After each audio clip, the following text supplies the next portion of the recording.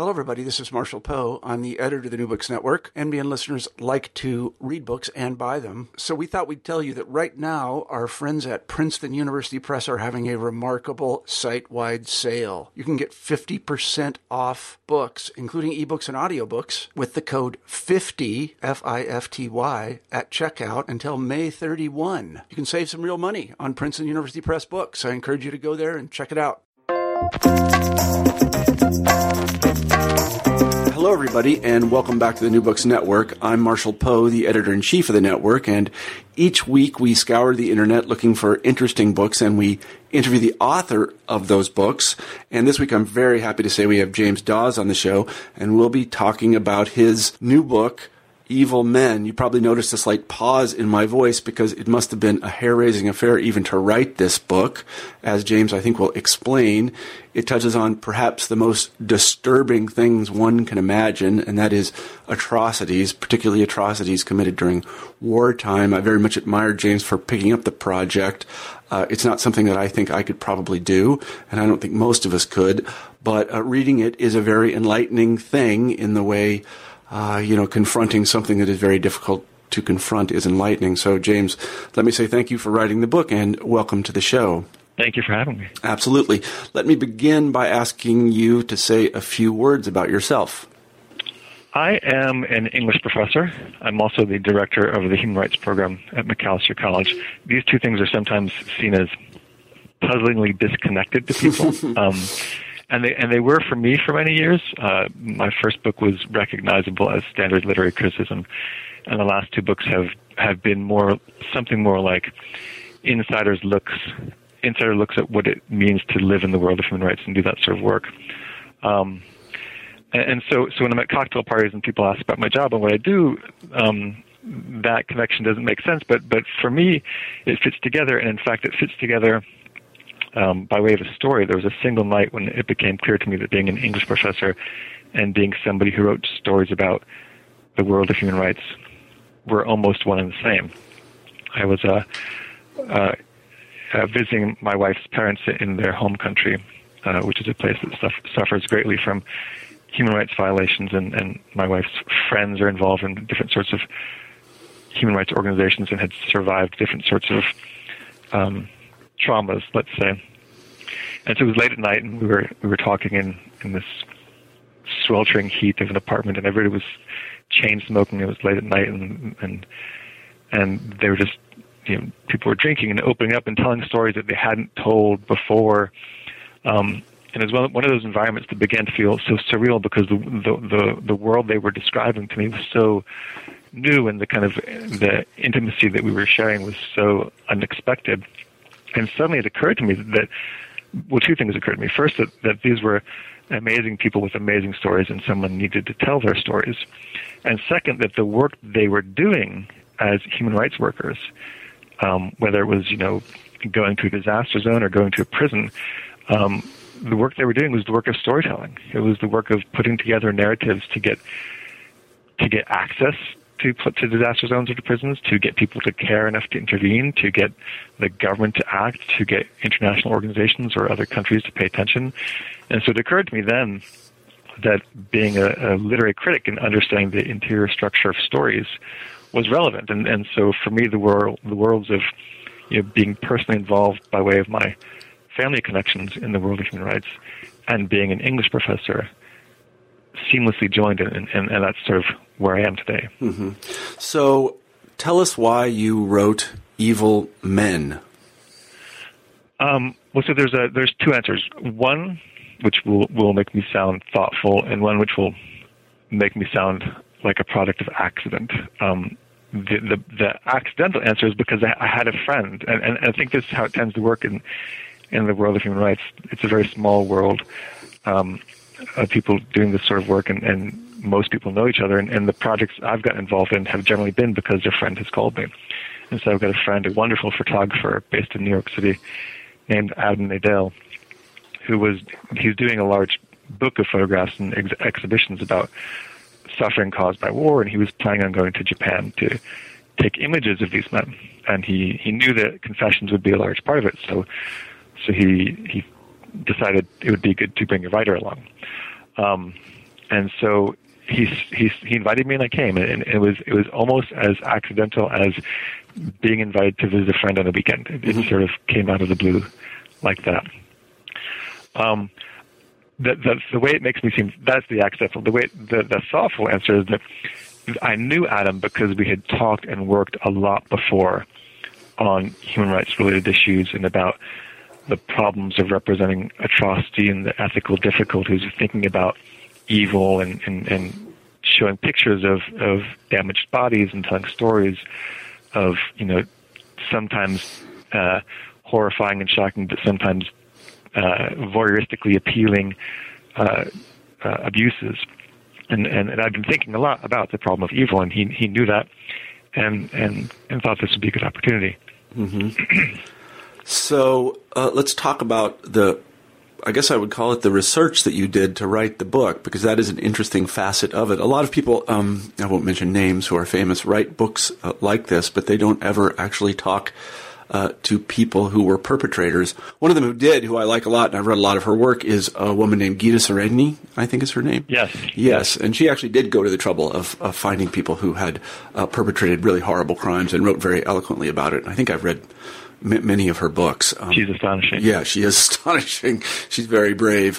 And she has a way of actually getting to these people in a way that's really quite remarkable. So tell us about then the trip to Japan and the men that you met.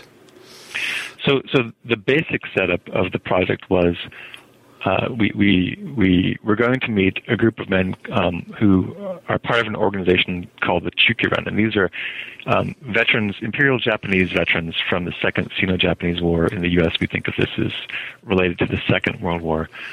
They were soldiers who fought in China, and they did the worst things in the world. They murdered, they tortured, they raped, they performed medical experiments on kidnapped, unsedated civilians. They did unimaginable things, truly horrific things.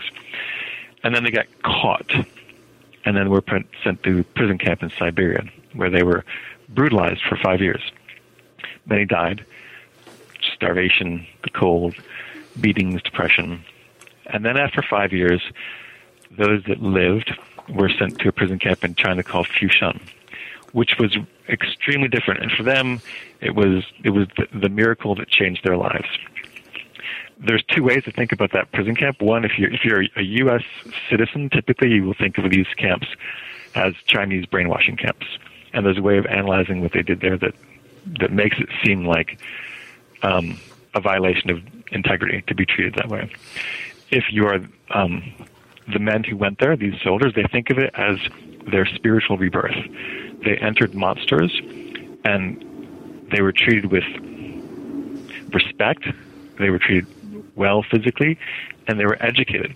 They were educated and taught to see the truth about war and the truth about imperialism. And so they became essentially evangelical pacifists and anti-militarists and anti-nationalists and also communists. So they stayed there 5 years. They repented of these crimes they had committed, and then went back to Japan after they were finally released. And when they went to Japan, they spent the rest of their lives essentially in social exile, but not because they had been war criminals who had done horrible things. They were socially marginalized because they confessed to them. Mm-hmm. And there was then, and still is frankly in Japan, a strong effort to shade or even outright deny what men like these did during the war. Mm-hmm. Mm-hmm. So we went to meet them and to, in the words of those who invited us, to take their confessions and tell their story, because they were quite keen on having what they see as the fundamental truths of war shared as widely as possible. Mm-hmm. Mm-hmm. So how many of them did you meet?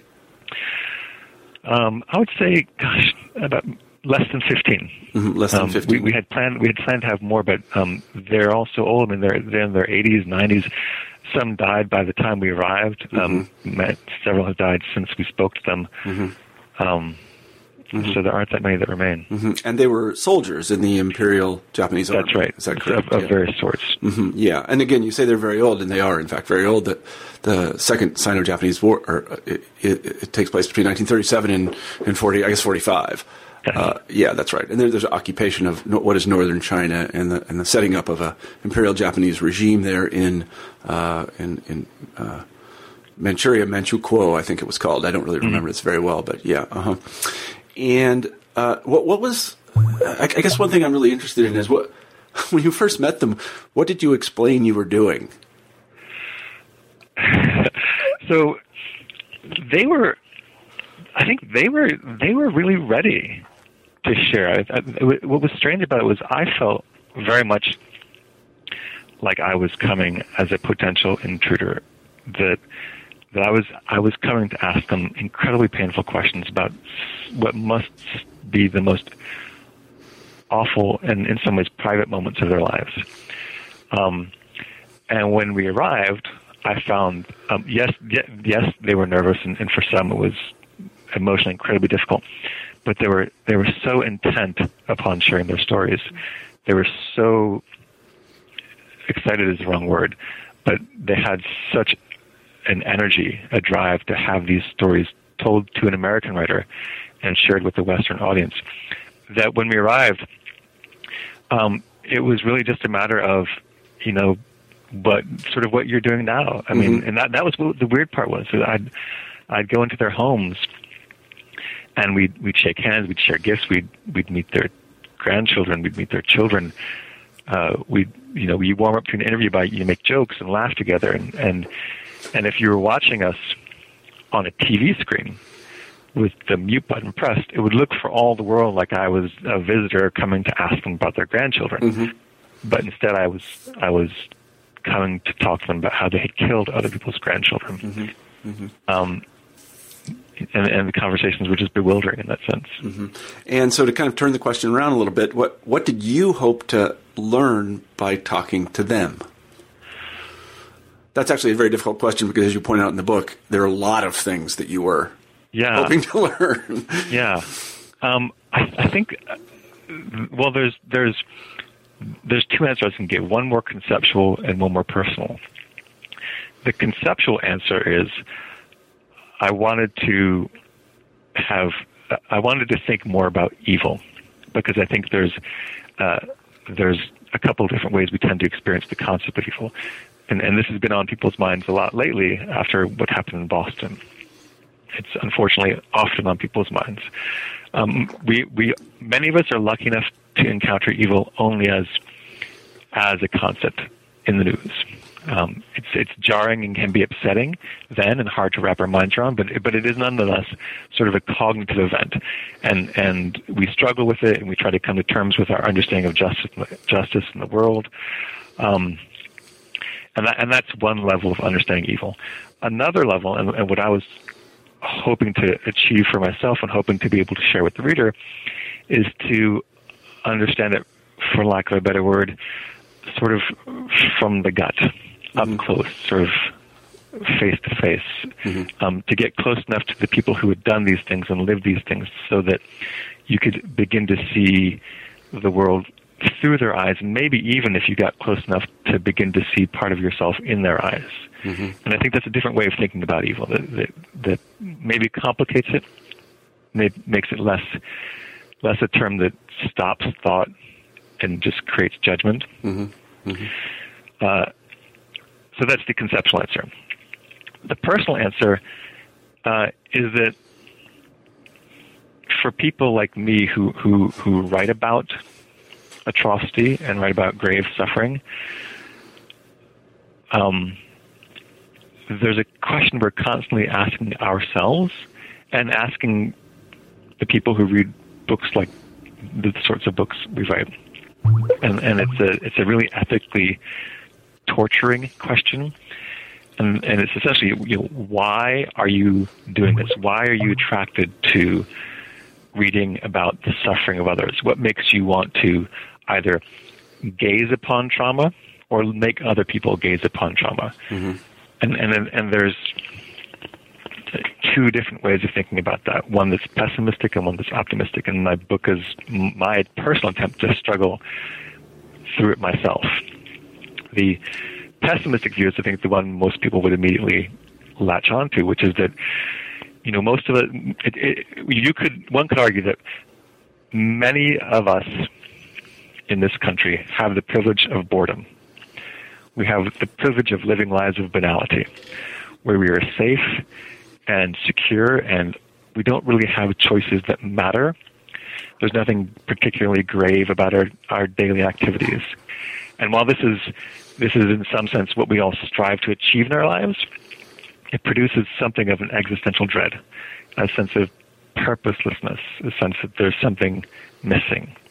And so we get that sense of purpose, that sense of gravity, or even the sacred, by parasitically attaching ourselves to the trauma of others. You look at the trauma of others, you look at these events that seem to transcend history, and the meaning, the tragic meaning of them, sort of you can grab that feeling for yourself, and it's voyeuristic and it's exploitative, and it's if it's true, it's not an attractive truth about us. There's an optimistic view, in fact, two optimistic views, which I think exists simultaneously, even though it contradicts that. And the optimistic view is that behind the door of a home or an apartment, you don't know what happens. We all experience tragedy. Life is a veil of suffering for everybody, and even if it's the quotidian tragedies of what happens in a family, these things are real and they are painful, and we are therefore drawn to these emblematic tales of suffering because we are looking for ways to help us come to terms with the things we have to bear privately, the things that are secret to us that we struggle with. And these dramatic examples of grief and trauma are just the most amplified version of what it means to confront grief. Mm-hmm. The other optimistic view is to say that we're attracted to these things not because we're voyeurs who are parasitically attempting to give ourselves a sense of meaning, but because what it means to be human is to want to be connected, to not want to be alone. That's sort of the basic drive we all have. Behind almost everything is that basic drive to feel connected to others. And one of the primary ways we as a species connect is through grief. The coming together to comfort each other and to be comforted and to affirm community through collective sorrow.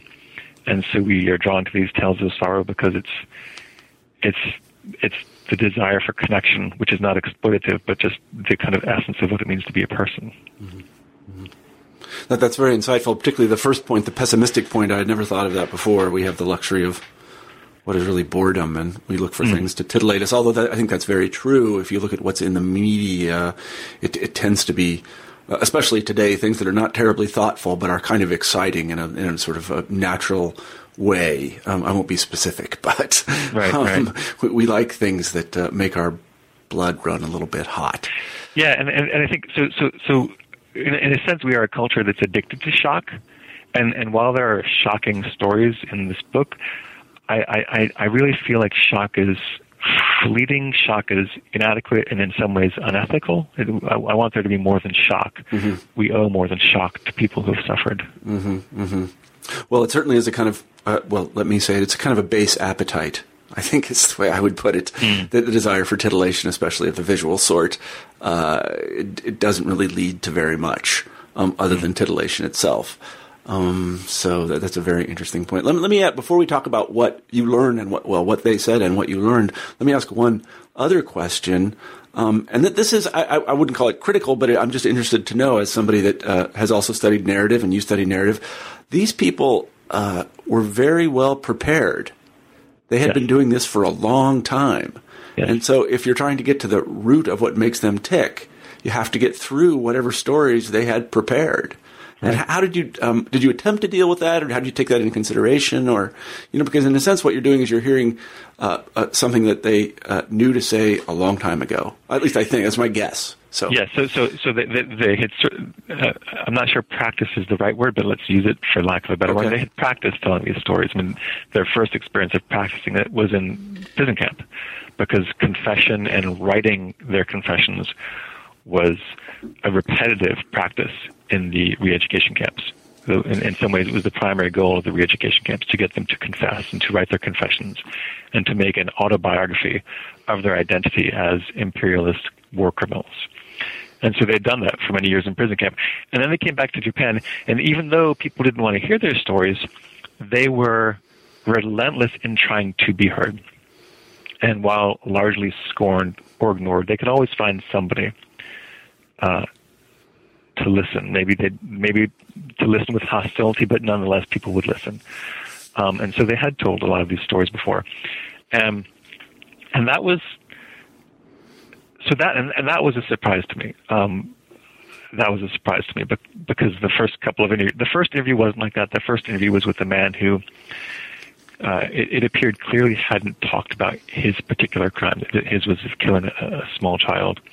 And it took us an hour to get him to kind of open up about it. And once he did, you could see he was really shaken. I mean, he was torn up talking about it. But for some of these people, they very quickly had actual anecdotes, in the shape of an anecdote of things they had done, organized stories. And I appreciated that, because that's their truth, that's their history. But I also felt like I wanted them to be, both me and the photographer felt like there was some kind of raw engagement in the moment that we weren't getting if we were getting those stories. Mm-hmm. And we wanted a kind of raw engagement in the moment. And as a photographer, he could easily get that, because he works in a different medium and he's able to do it visually. For me, it was a matter of once or twice trying to shake people up. And if I was a journalist, or perhaps a more relentless interviewer, I would have done this more often. But I had an experience doing that which was troubling for me, so I tried it once and then stopped. And that was a moment when I was talking to one of these men who was very comfortable telling his stories and had them ready as stories. And he would start talking, and I could kind of tell he was not that he was disengaging, but he was going into the narrative mode. And I was hearing something that he was very ready to say and had said before. And so I just wanted to shake it up a little bit. I just wanted to hear something that maybe he didn't know he was about to say. Mm-hmm. And so I asked him if he ever told his mother. We'd been talking about his mother before, and I knew he had you could tell by his manner every time we brought up his mother that it was very emotional for him to think about her. And so I asked this in the middle of our conversation, and it really sort of threw things off. It did, in fact, produce the effect I was looking for, which was that it derailed the conversation, and he started saying something I don't think he'd said before, maybe much, or maybe at all, or certainly hadn't planned on saying. And it was about how she had waited for him to come back from the war so that she could die, and how he'd seen her, and she was sick and she was missing an eye, and he came back, and that moment of meeting was this moment almost of a boy coming home and trying to get his favorite food from her, and a sense of profound reconnection. And even at that moment of profound reconnection, his mother had to touch his legs, because in Japan they believe if you're a ghost you don't have legs, and so she was just trying to confirm that he was actually there and was not a ghost. And telling that story, he started to cry. And here's this man. I mean, he'd actually just gotten out of the hospital to talk to us. He's in his 80s, and he's weeping, and he's weeping because I pressed him, mm-hmm. and I felt awful, and so I stopped doing that. It seemed wrong to me, and I think probably again if I was a proper journalist, if I was writing for the New Yorker, I would not have stopped. I would have done that more frequently, but mm-hmm. it was too much for me. Mm-hmm. Mm-hmm. I see. So when you talked to these individuals, did you have a kind of again, I don't want to call it a script, but did you ask them directly, what did you do? And then did they tell you? Or was it a more free-flowing conversation? A bit of both. One thing that's, and you'll know this as an interviewer, is that you often do have to force people to tell you things. So, and this is part that's frankly uncomfortable for me, because I knew that I wanted to be able to think about the stories and to share these as stories. That I wasn't intending to write a book of high political theory and analysis. I wanted it to be something that anybody could read and that anybody could be touched by. And so they begin talking, and often when people tell about their past, and even if it's their past crimes, they'll say, "Oh, this is the sort of thing we would do," and they'll repeat generalities about the kinds of crimes they would commit. But the photographer and I, we had to kind of pin them down and say, "No, wait, hang on, stop. We can't see it. Could you just stop for a second? Where were you standing? Where was the sun? What did it look like? What did it smell like?" And get them to think about it in a very sensuous and detailed way, and force them to narrate beyond the generality. Mm-hmm. Mm-hmm. And this mode of questioning, did it cause an emotional reaction in them? I mean, in the one case you said that it did. I mean, did they depart from the script at that point? Yeah. So for I think for those, I guess those were the moments when, unlike the more jarring interruption I described earlier, when we got them to engage in the moment in a way that, I guess it did trouble them and was more emotional, and you could see sometimes they'd become angry and sometimes they would become upset and cry, but it wasn't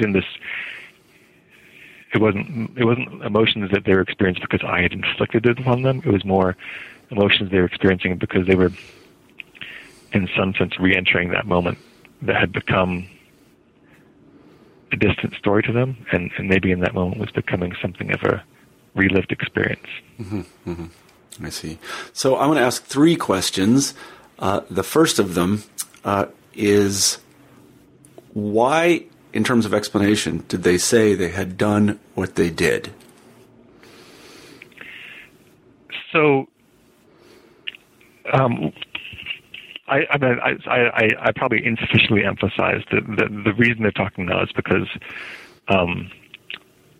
they want to do good in the world, mm-hmm. and so they were quite clear about wanting to explain that these sorts of crimes happen anytime countries send boys to war, mm-hmm. and that we, and they were very interested in the fact that I was an American, and this was actually, during the occupation of Iraq, shortly after the revelations of widespread U.S. torture, and they were really concerned because they believe those who live still believe, and those who passed away then believed that one of the kind of distressing privileges that U.S. citizens have is that we can send young boys and girls to war and never really think about it. That we have a professional army, and there's a subset of our population that has to face the returning injuries, but mostly we can just euphemize it and not face it. And so they wanted the details to be shared, because they think that if people knew the details, they'd be much more cautious about starting wars. And so this was their intention. And so they actually had relatively sophisticated ways of describing what made them do what they did. Partly, there was always a moment when they would say, "I did it because I was under orders." And I think this is true of pretty much anyone who's ever confessed to a war crime. At some point, pressed, they will say, "I had to. I was ordered." And the truth of that is unclear.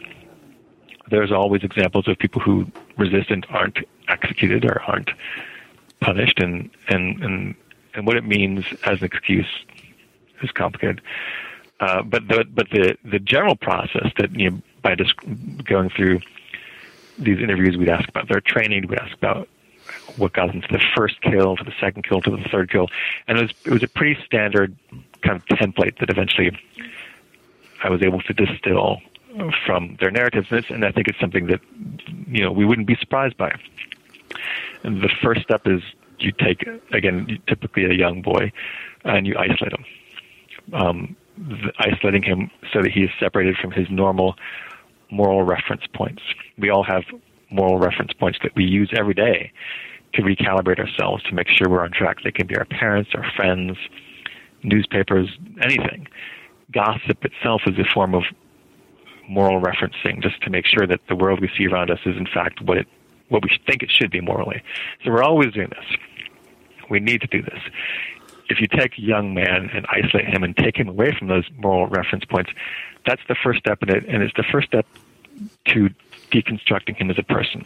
And once you've done that, it's actually relatively easy to deconstruct a person. Any person, but especially a young person.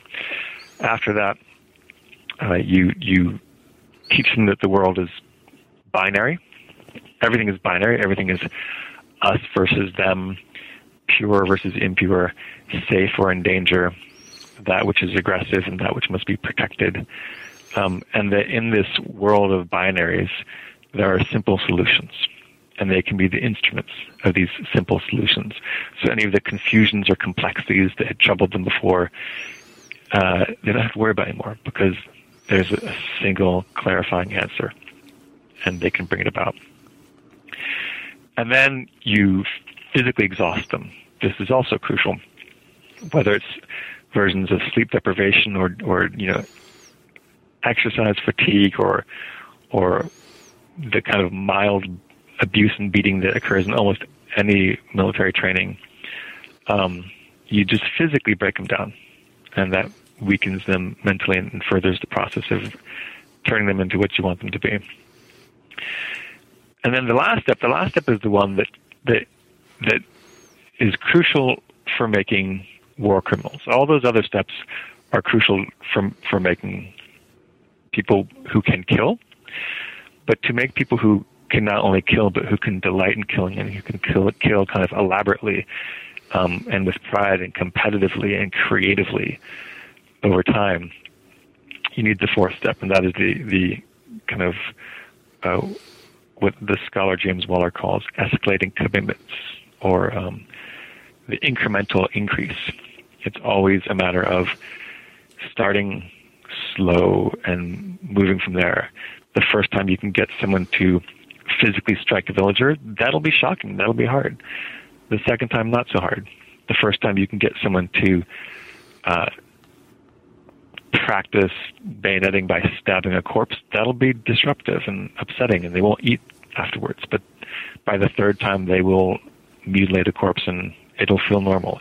And each step along the way makes the next step seem easier and maybe even natural. And then eventually, this incremental stair-stepping process to atrocity can make people do things they would never have imagined. And these men, they still can't believe they did what they did. They still look back upon who they were, and it's like they're looking at strangers that they call themselves demons. They can't imagine they did those things. Mm-hmm. Mm-hmm. That's a very sophisticated answer. If that's the answer they gave, that is very sophisticated, and it's fascinating. Actually, I didn't expect it to be so elaborate, either in your telling or in the book. I guess I'm reminded, and this is sort of a historical question. I'm reminded of books that I have read about the Holocaust, and particularly about German auxiliaries that were called into service in the Holocaust to shoot civilians. And one of the things the Germans were surprisingly sensitive about, I don't know if that's the right word, was the damage that would be done to the troops themselves. And they basically gave them an opportunity to opt out of these particular, what they called actions, which were mass slaughters. And really their superiors thought a lot about this, and they were very worried about the effect that it would have on the perpetrators themselves, and on discipline and morale and their mental states. Did the Japanese, did they discuss this at all? It is fascinating to see that in the case of Germany. What I can say this as a historical answer, from the limited perspective I had, I did not see that. Mm-hmm. Now, I'm an English professor. I mean, again, I came to this as a sort of someone personally involved in human rights who's an English professor. So my view is limited, and the perspective is from these men. But I didn't get any strong sense of that. In fact, from what I saw, it seemed almost like the opposite, that everybody had a story of the older soldier who was sort of the anchor of the unit they were in, whose basically explicit job was to make sure these young people learned that they had to do these things and got good at doing them. I see. And there was no choice to get out of it. Yeah, that is interesting, and there may be a kind of major cultural difference there. I don't know. It'd be interesting if somebody would investigate that. I don't want to speculate about it, but it's certainly the case that the Germans were concerned with it when they were actually sending people to commit atrocities. And so it's just interesting. So the second question, the first one was, why did they say they did it? And the second question is, what did they say it felt like to do it? So, whether we were talking about murdering children, or in one case, a doctor who performed vivisection on these captured civilians, it tended always to involve, at first, a little bit of shock, but then something like pride and not joy, but satisfaction. If they could torture someone to death, but in the process get information they thought was useful, pride, and hope that this would lead to an advancement in the ranks. If they could manage to perform a vivisection without any hitches, pride that they would look authoritative. The violence against women, which was widespread and appalling, there was a kind of their recounting of who they were then was that there was a casual competitiveness about it. How many women they might assault on any given day, how many they might kill on any given day. The one thing that was different was children. For each of them, talking about children was different. That always upset them, even now. And many would just try not to talk about it. One person I talked to continually deflected the question, even though I knew he had done it. I kept having to press before he finally answered. Talking about children was always hard for them, and hard for them at the time. The men who did appalling things, things you can't imagine, would, when shooting children, find themselves stricken. That was one striking difference. So it didn't feel particularly repulsive to them to commit these atrocities?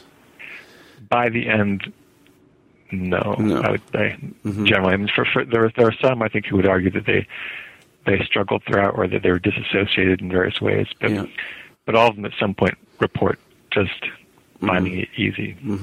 This is interesting to me because, again, in the comparative perspective, again, with the Germans during World War II, what one finds is that people that did a lot of this sort of thing very often got drunk to do it. And alcohol abuse was something, again, that the Germans were very concerned about, that people who were involved in mass gassings and mass shootings would very frequently get liquored up before they would do it. And in order to not feel as much, to anesthetize themselves and then forget afterwards what they had done. Yes. Do you see any of that in the report, using drugs or anything like this, alcohol? Or they did not talk about that.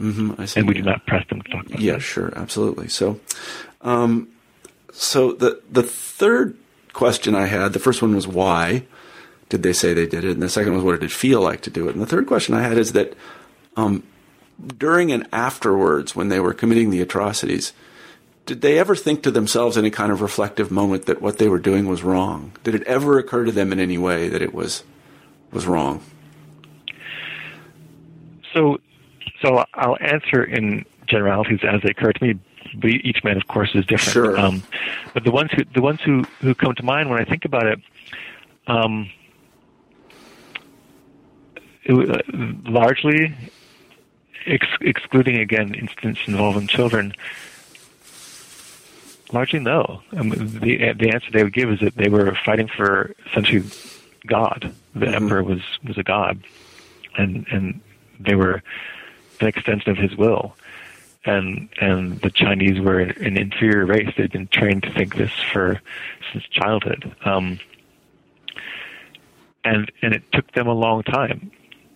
And this is ties into part of what happened in the re-education camp, because the point of the re-education camp was to teach them that these things are wrong, that imperialism was wrong, that the emperor was not a god, that the races were not, inferior or superior to each other. And so now when they re-narrate who they were before re-education, the person they described is always someone who didn't know that until they were re-educated. That's tricky. It's tricky because it's possible that they had rather more conflicted views about this before re-education. But the narrative of their life they have now is that the re-education moment in Fushan was the moment it became clear to them. I see.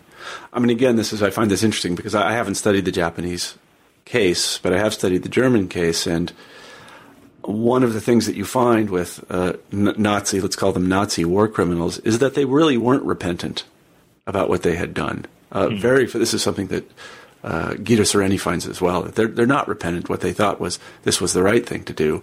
And more than that, they see a kind of mitigated culpability precisely for the reasons that these Japanese war criminals mentioned, that they were in a kind of total situation that turned morality on its head.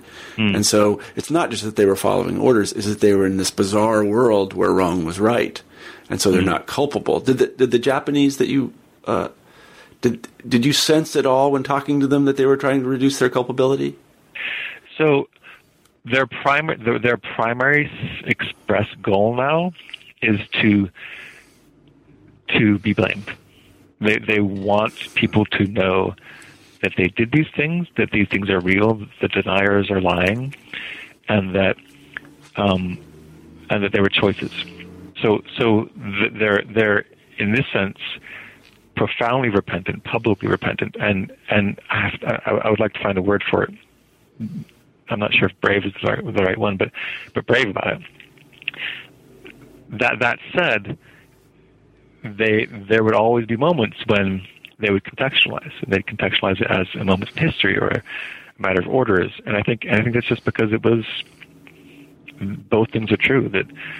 That you can be the subject of larger historical forces and confusing, stressful combat situations and pressure through threats, and in some ways act as if you have no control over your choices, but at the same time be an agent and be making choices and making particular decisions about how you obey orders, and so they are clearly dedicated to taking responsibility, but I don't think they have a simple view that agency is pure in that sense. Yeah, no, I see what you mean. Do they know anything about war criminals and the way war criminals were treated in the West? Did they know anything about this? About how? Yeah. Well, the Nazis. The reason I ask this is that even now, I mean, I just read in the news that a 92-year-old guard at Auschwitz or Sobibor is being prosecuted by the Germans. Did they ever wonder why they weren't prosecuted by the Japanese authorities or by somebody? So they were in China. They were named war criminals and tried and imprisoned, and then freed by those they had committed crimes against. I see. So that's one category of criminal. There's another category a subcategory, those who were involved in the most diabolical medical experiments, and these are essentially the Dr. Mengeles, the exact equivalent of Dr. Mengeles, people who had an industry of performing bizarre and horrific experiments on people in order to gain scientific knowledge. They were not prosecuted because the U.S. wanted the information and gave them immunity in exchange for what they had learned by freezing people to death or injecting horse urine into their kidneys or whatever it was they did. And so for that reason, they were not prosecuted by the U.S. Did they feel like they had paid their debt, whatever it was, or they were paying their debt by their kind of confessional activity? I feel like they think that's part of it. They have a incredibly strong sense of responsibility to China, and to the memory of those they killed, and I think many do feel like because of their re-education and because they've dedicated the last decades of their lives to trying to apologize and trying to tell the truth of what was done in China, that they're in some sense at peace with those they hurt. I think some of them have achieved that feeling. So we're running against the clock here, but I want to turn the conversation in our last few minutes to you as an observer, because much of the book is about how we, as people that have not committed atrocities and probably have never seen them, how we react to and why we react to the presentation of this material. You've already said that you felt that you were kind of intruding on their lives. Could you expand a little bit on how you felt when you heard them talking? This is a question I have difficulty answering for a couple of reasons. One is because it ended up being difficult in ways that surprised me. I've done a lot of work in the world of human rights, and I didn't expect this to be different, and it was, and there were some personal repercussions that were surprising. But whenever I start to talk about that, I start to feel quite awful, and I feel quite awful because I think of people who've come to me who've heard me talk about the book or seen a reading or read the book, and they'll come to me and they'll say, and they'll begin to talk about how they have experienced secondary traumatization because of some loved one who has gone through abuse or some terrible situation, and that they have spent their life tied into a relationship with this person, trying to help them through their trauma, sometimes going to therapy with them, and they'll talk about this process of secondary traumatization, and they'll talk about it because they want to. These brave and generous people are coming to give me some comfort because they think I've been through a secondary traumatization, and my reaction is always kind of embarrassment and shame because I've been through nothing compared to people who've had to live with this. I could get on an airplane and go home to my 5-year-old and 3-year-old kid, and it was nothing I had to be responsible for. And there are people who live every day with very serious secondary traumatization, and so anytime I even begin to talk about why this might have been a difficult project, it feels almost trifling and narcissistic. I see. When they were talking and explaining their stories, did you feel any kind of natural revulsion to what they said or to them? Did you feel, for example, we just interviewed somebody who wrote a book about revenge, vengeance, payback, and what he says in the book is a very natural feeling. It's one that was evolved. And did you feel like you wanted to kind of reach across the table and kill these guys? Just so horrible what they had done? So the strange thing about it was, what made that feeling complicated was how old and feeble they are. And so we begin, and they'd show me these pictures of themselves from the war years, and I could see those young men must have been terrifying. And they had the power of gods then. But the men sitting in front of me they were almost like infants again. They were that old. They needed help. Their bodies were shrinking away, and they just looked like the sweetest old frail men who are dying and are sorry and want to say sorry before they die. And that was the reality that was most present to me, even as they were saying what they did then. So it was confusing. It was very confusing. I see. So let me ask this it's not quite a final question, but as people read your book, what do you want them to take away from it? If I had to think of one thing, it would be that for me, the whole experience was an experience of vertigo. At every level, there were so many things that were hard to wrap my mind around. So many experiences I found very confusing, and it had to do with a kind of what I might phrase as intimacy with evil, tentative friendship with atrocity perpetrators, and that sense of vertigo. It was not.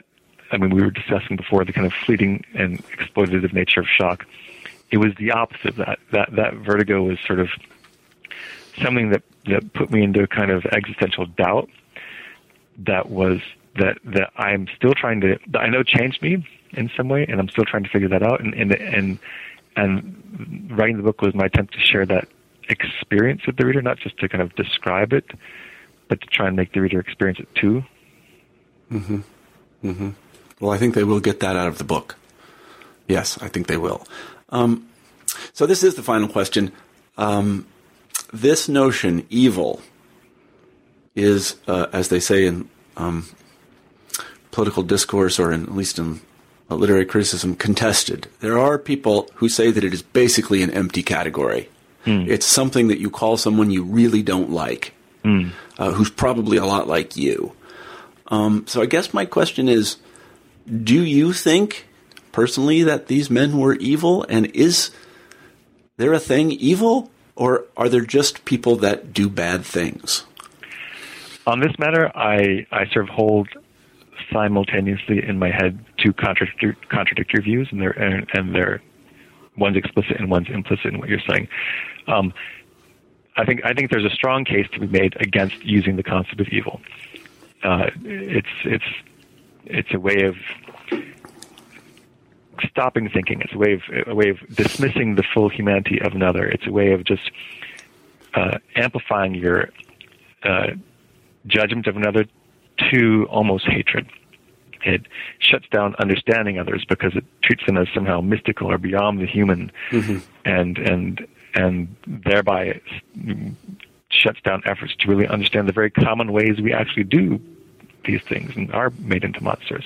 And so, not only is it an empty category in that it's just, a way of saying really bad, but it's an unproductive one. It's the one that shares the features of evil, let's say, because it's about dismissing the full humanity of the other, and it's a word that's much more likely to drive us to violent retribution than to reconciliation. So there's a way in which this is a concept that serves humanity poorly. On the other hand, there's a kind of necessity to the word, because I think for people who have experienced these sorts of events,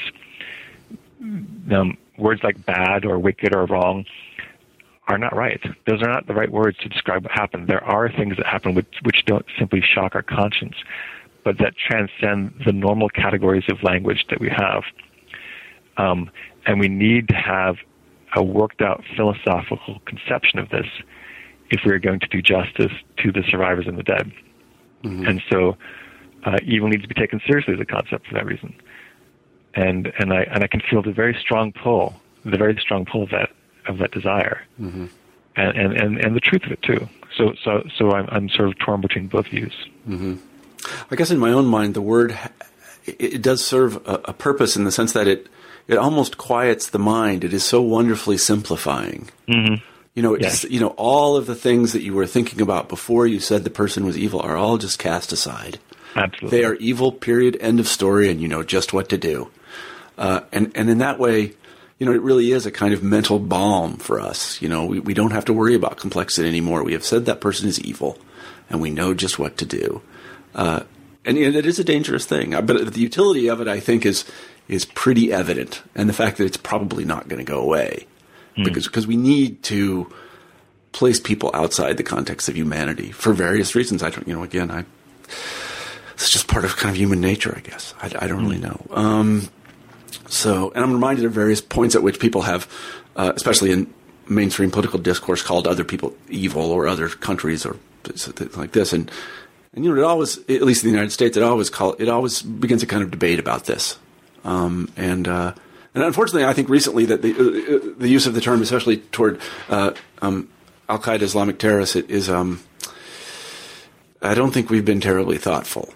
That would be what I would say. I'm not saying these are great guys or anything, but we definitely put them in a kind of hermetically sealed category, and we didn't really think much about it after that. And there was strong political pressure to do that. There were many kind of upsetting things that I felt after 9/11. Well, we don't have to talk about that, but there were a lot of people behaved in a way that I was supposedly extraordinarily thoughtful people. That it really caused me to wonder. I think the way you described that, the kind of quieting and simplifying and almost pacifying effect that the word evil has. I think that's exactly right. Yeah. Well, I mean, one thing that occurred, I'll just sort of lay my cards on the table, is I was teaching at a big university back east, and it's extraordinarily liberal, and suddenly everybody shows up at meetings with little American flag lapel pins. I mean, for me, this was just horribly disturbing. Like, what were they trying to tell me about themselves with that? That they were on my side? I mean, I kind of already knew that. At least I had hoped that was the case. You know, it just seemed to me to, again, simplify things in a way that I thought that we as sort of academics, this is what we were about not doing. We were not supposed to simplify things in this way. And, well, anyway, that's just my opinion. Anyway, James, I want to say thank you very much for writing Evil Men. It's a terrific and very thought-provoking book. And I want to take the last couple of minutes to ask you our traditional final question on the New Books Network, and that is, what are you working on now? So it's one of two things. My wife is pressuring me very much to write a book about puppies or kittens, something that'll be less of a drain on the family emotional reserves. But what I am working on a bit more seriously is I think we do a lot of time as academics, as you know, we spend a lot of time showing how things don't work and showing how systems fail and what we thought was right was wrong, and there's a kind of intellectual pleasure in being counterintuitive in this way. But one project I want to do is sort of the opposite. I'm talking to friends I have who work in major human rights organizations and trying to find how the stories they tell and the strategies they use at the level of the sentence and even sort of global campaigns, how narrative can be successful, and what the interior structure of successful narrative is for changing the world. That sounds like a fascinating project, to be sure. I hope so. Yeah, it probably will be. So let me say this. I'm Marshall Poe, the editor-in-chief of the New Books Network, and I want to thank everyone for listening to this interview with James Dawes about his book, Evil Men. But I want to say thank you especially to James himself for being on the show and taking the time to talk to us. Thank you, James. Thank you again. All right, take care.